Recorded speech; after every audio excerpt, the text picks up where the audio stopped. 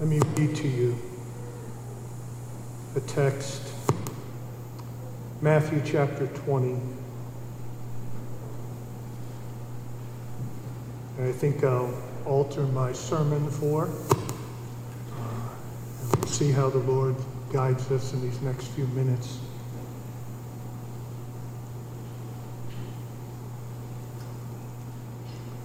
Matthew chapter 20 and verse 17. And as Jesus was going up to Jerusalem, he took the 12 disciples aside, and on the way he said to them, "See, we are going up to Jerusalem, and the Son of Man will be delivered over to the chief priests and scribes, and they will condemn him to death and deliver him over to the Gentiles to be mocked and flogged and crucified. And he will be raised on the third day." Then the mother of the sons of Zebedee came up to him with her sons, and kneeling before him, she asked him for something. And he said to her, "What do you want?" She said to him, "Say that these 2 sons of mine are to sit, one at your right hand and one at your left in your kingdom." Jesus answered, "You do not know what you are asking.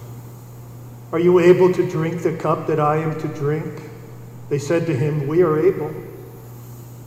He said to them, "You will drink my cup, but to sit at my right hand and at my left is not mine to grant, but it is for those for whom it has been prepared by my Father." And when the 10 heard it, they were indignant at the 2 brothers, but Jesus called them to him and said, "You know that the rulers of the Gentiles lord it over them, and their great ones exercise authority over them.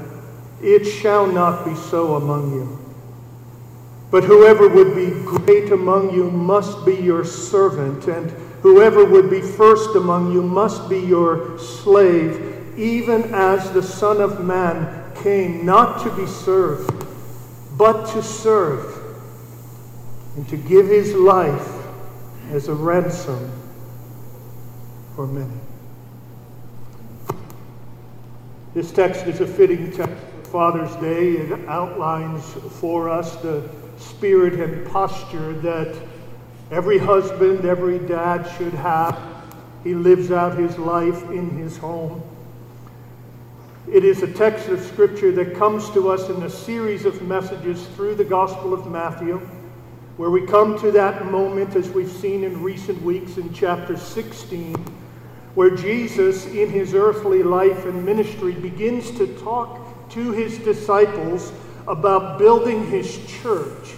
Up to that point, he talked about his kingdom, but now he talks about, "I will build my church, and the gates of hell will not prevail against it." And in the remaining chapters of Matthew, from chapter 16 on, he says much about what life is to look like in the church as we do life together as the disciples of Christ. We've seen this play out in the last few weeks. If we are truly disciples of Christ, we will confess with Peter, "Thou art the Christ, the Son of the living God."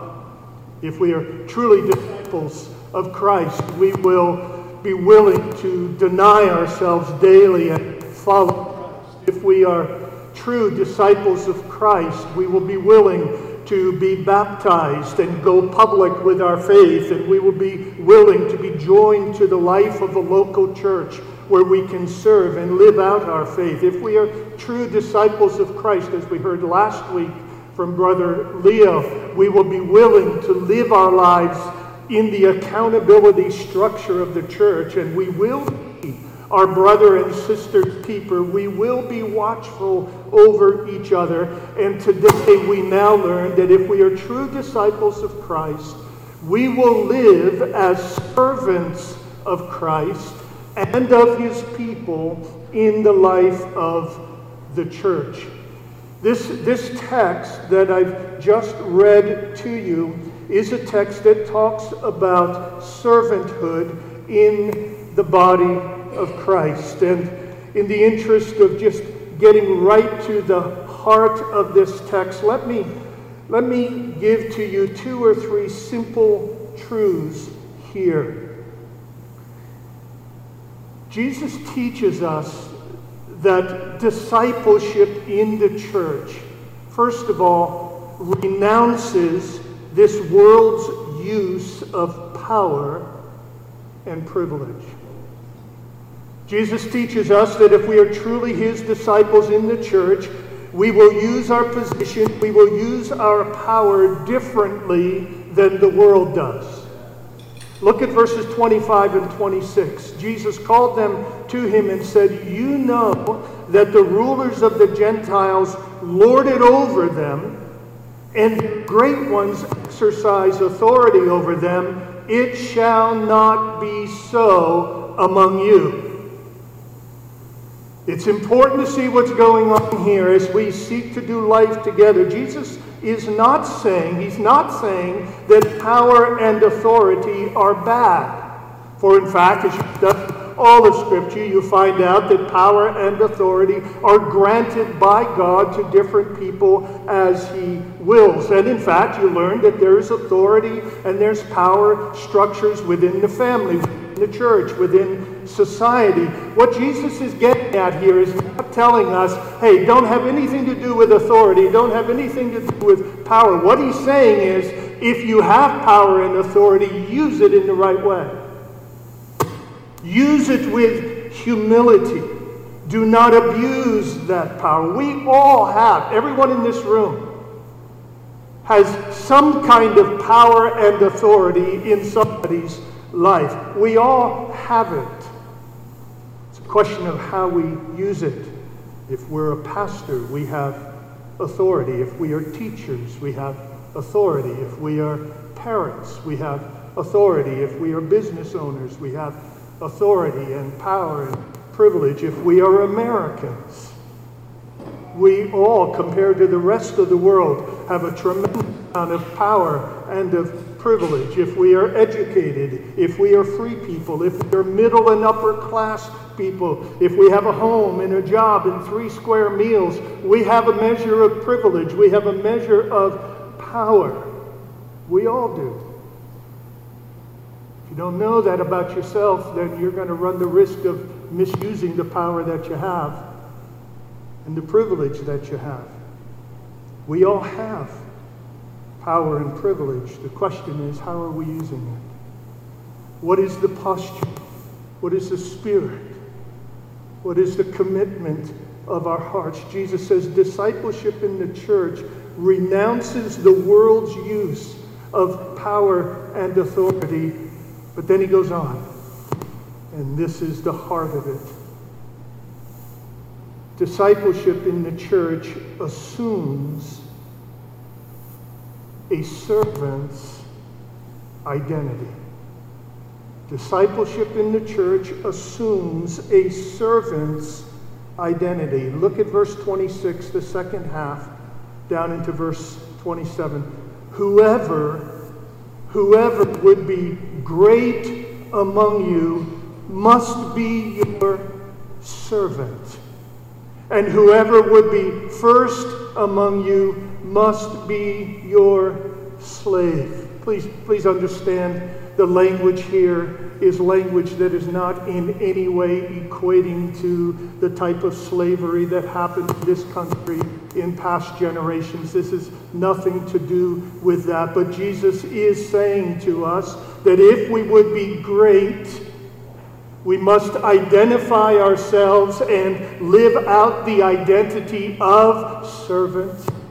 If we would be first, we must be those who willingly and voluntarily give ourselves to the needs of others. We must be servants. This isn't Christian cliche here. This isn't just us using spiritual language. This is at the very heart of what it means to be a disciple of Christ, what it means to be a brother or sister in Christ. We must have this as part of our identity. Who are you? Who are you? Well, I hope you can say by faith in Jesus Christ, you are a justified sinner. I hope you can say, by faith in Christ, you are an adopted son or daughter of God. I hope you can say, by faith in the teaching of God's Word, that you are one who bears the image of God stamped into you, dignity and beauty and worth and value, and that image is being restored and renovated and is being made new day after day, so that eventually you are going to be this glorious reflection of the being and the beauty of God. I hope you can say all of those things. Image bearer of God, justified sinner before God, adopted son or daughter of God.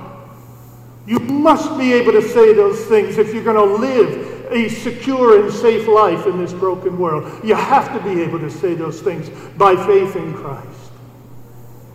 But we must also, if we are going to be faithful to Christ, be willing to identify ourselves as servants of Christ. Identify ourselves. Notice Jesus here, he doesn't say, if you want to be great, serve. He doesn't say, if you want to be first, do serving things. He says, if you want to be first and great, be a servant. Be a slave to others. Be one who devotes yourself to the well-being and the good of others. Make that part of your identity as a Christian. I'm convinced that one of the greatest challenges we American Christians face is the me-ism of our culture, the cult of me. Everything is about me and mine. Ever notice how one of the first words that little children learn? Mine. Mine. And we Americans have perfected this cult. We worship at the temple of self. We as Christians don't realize how much meism we have bought into. Jesus comes along and says, I am here to declare that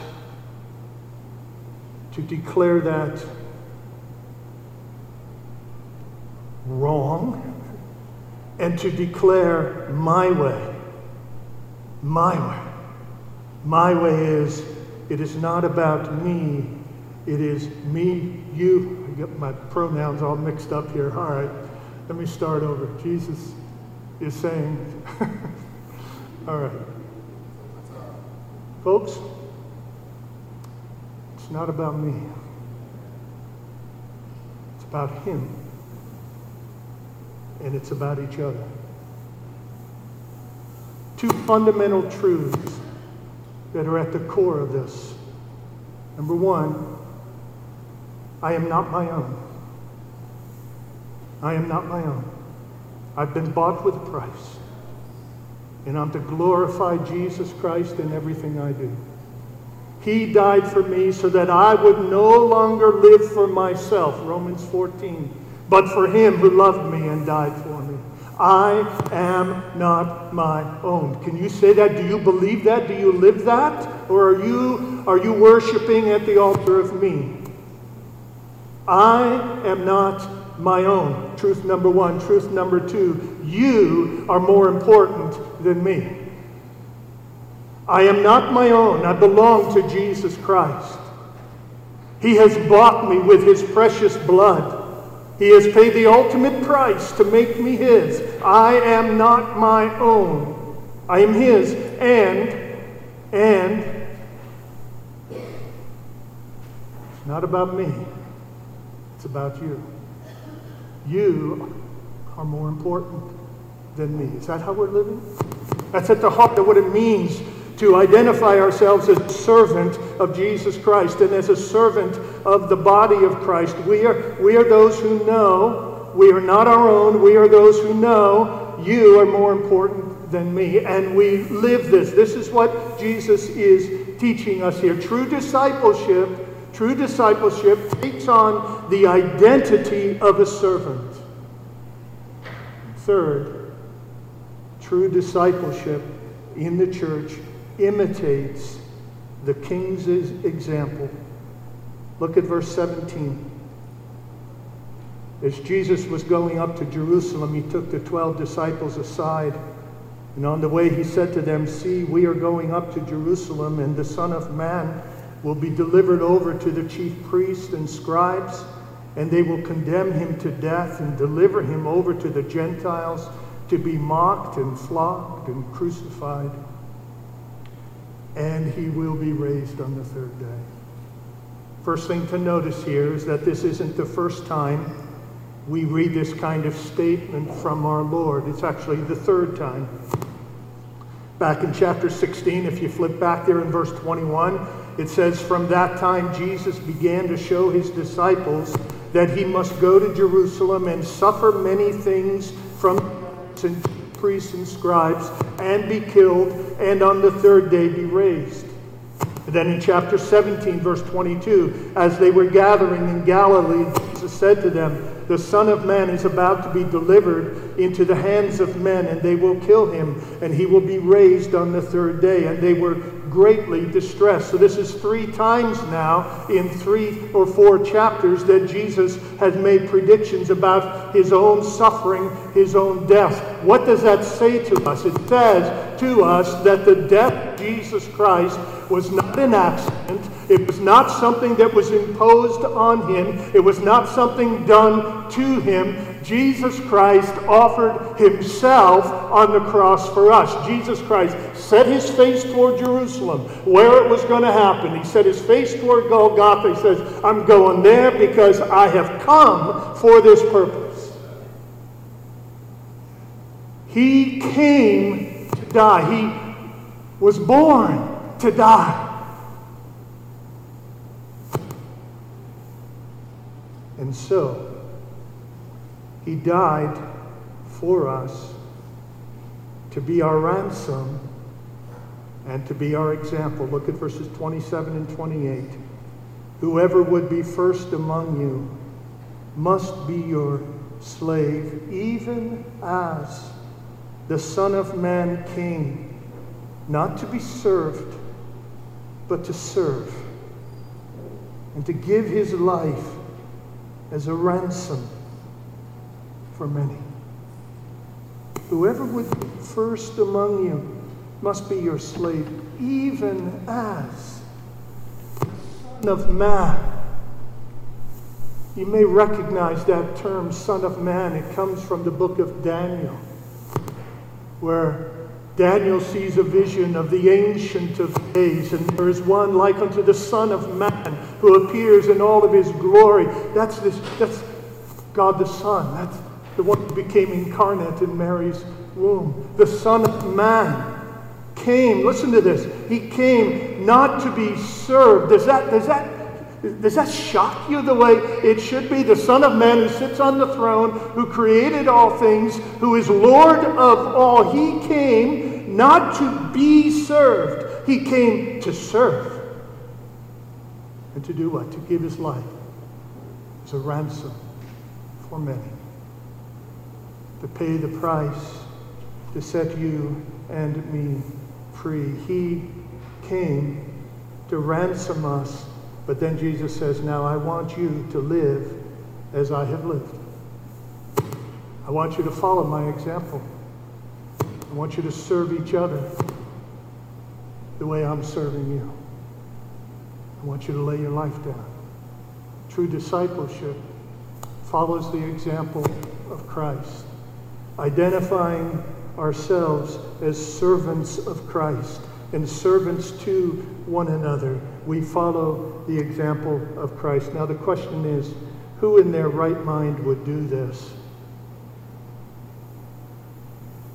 What in the world could possibly motivate a human being to lay his or her life down for others? I mean, as the old TV commercial put it, you only go around once, right? Some of you don't remember that old TV commercial. It's a real old TV commercial. The full saying was, you only go around once in life, so grab all the gusto you can. The beer ad, I think.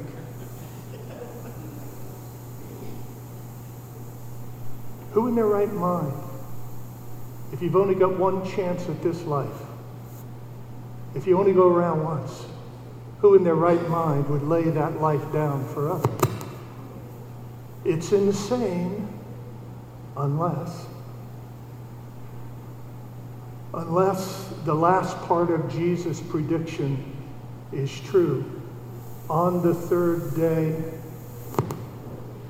I will be raised from the dead. And I will live forever. And I will promise you eternal rewards. See, what does our Savior and our Master promise to us? He says, the servant will be great. The least will be first. In verse 16, the last will be first. And if you go back, just look back at chapter 19 in verse 27. Then Peter said in reply, see, we have left everything and followed you. What then will we have? Jesus said to them, truly I say to you, in the new world, when the Son of Man will sit on his glorious throne, you who have followed me will also sit on 12 thrones, judging the 12 tribes of Israel. And everyone who has left houses or brothers or sisters or father or mother or children or lands for my sake will receive 100-fold and will inherit eternal life. But many who are first will be last, and the last will be first. Brothers and sisters, give up a house for Jesus' sake. Sell some land and give the proceeds to the poor.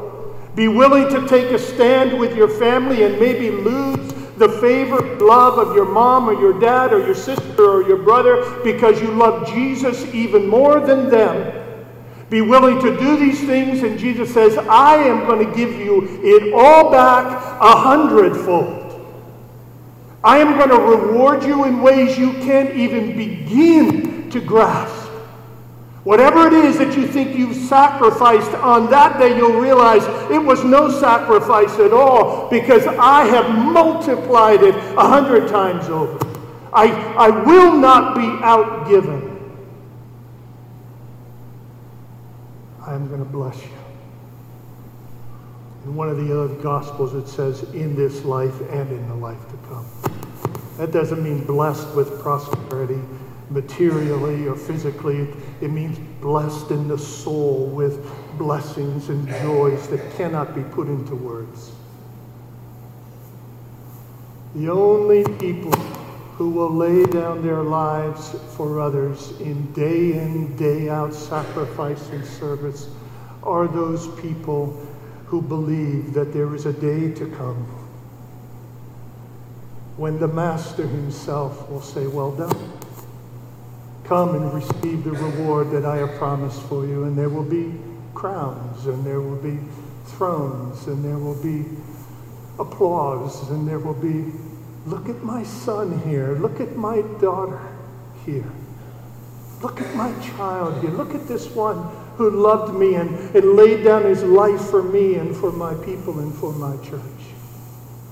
Heaven will resound with the songs of praise to King Jesus and the applause of the angels as we are celebrated and crowned with glory and honor on that day. What an amazing King and Savior we have. Folks, you and I will not have the endurance we need to live out life in this broken world if we don't believe that he who died was raised from the dead. And if we don't believe that he is now in heaven sitting on a throne. The only way we will keep on keeping on is if we believe that at the end of the journey, there's a King and a Savior that's going to be waiting for us. He's going to say, welcome home, children. Welcome home. Welcome home. This is the place I've prepared for you. Come into my home. Come into my country. Come into my world, where all the tears are wiped away and all the sorrows are gone forever. We will know But not only was his eye on the sparrow, his eye was on us the whole way through. The whole way through. Oh, let us be those who are willing to be identified as the sons, the daughters, the servants of the Most High God. And we will not be disappointed, for Christ Jesus came into the world to save sinners like us and to ransom us and take us home to be with him. We need to close our worship in communion. We need to share the cup and share the bread together. The ushers could be prepared for this, please. Just to bring our hearts back. Bring our hearts back. There's heaven awaiting. There are rewards awaiting. There's blessing awaiting. But we get it all because the Son of Man became a ransom for us. He poured out his blood. He let his body be broken, crushed for our sakes. The ushers would come and distribute the bread. We just need to reflect quietly as the elements are distributed. May our hearts be joined to Christ in fresh faith and love and surrender, so we might delight in him.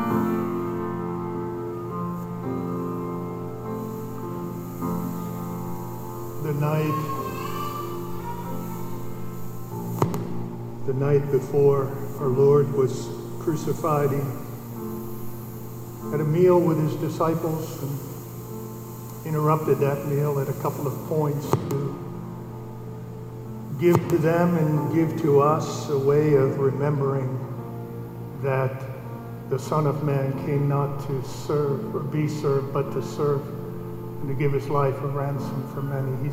He said to them, I want you to take the piece of bread and break it, and even as this bread is broken, I want you to realize that my body was broken for us. He said, I want you to eat it often in order to remember me. I want you to eat it often in order, by faith, to experience my presence, my love, more intimately in your own heart. Let us eat and let's remember Jesus. Let's experience his love afresh as we remember him together.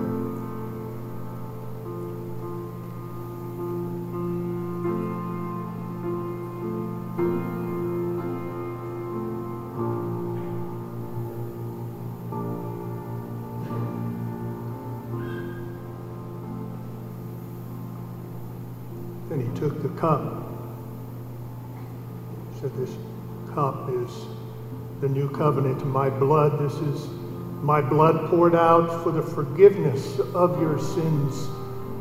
Even as the grapes were crushed, Christ Jesus was crushed for us, and his blood poured out as an atonement for us, a ransom for us, so that we could be free to serve him and serve each other in love. What a price that was paid for us. What a ransom paid. No higher ransom, no greater ransom, no more costly ransom has ever been paid for anyone than that ransom paid for you and me. Jesus says, I want you to drink from this cup often so that you don't forget. Don't forget. It's my blood that has set you free. Let's drink to remember him.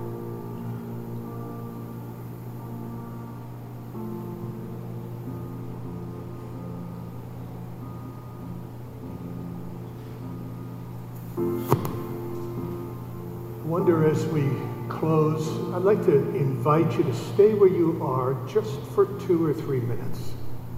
Pray, reflect, think through perhaps one way that the message perhaps is a message you've needed to hear, and one way that it can be applied in your life for the glory of Christ and for the good of others. Let us love one another even as Christ has loved us. As Dave continues to play, just for 2 or 3 minutes, and then as you have a sense in your own spirit, in your own heart, that time is complete, you may be free to go. Father, as we reflect, as we ponder, may your Spirit work deeply in us, that we might be like Jesus. Make us like Jesus, oh Lord.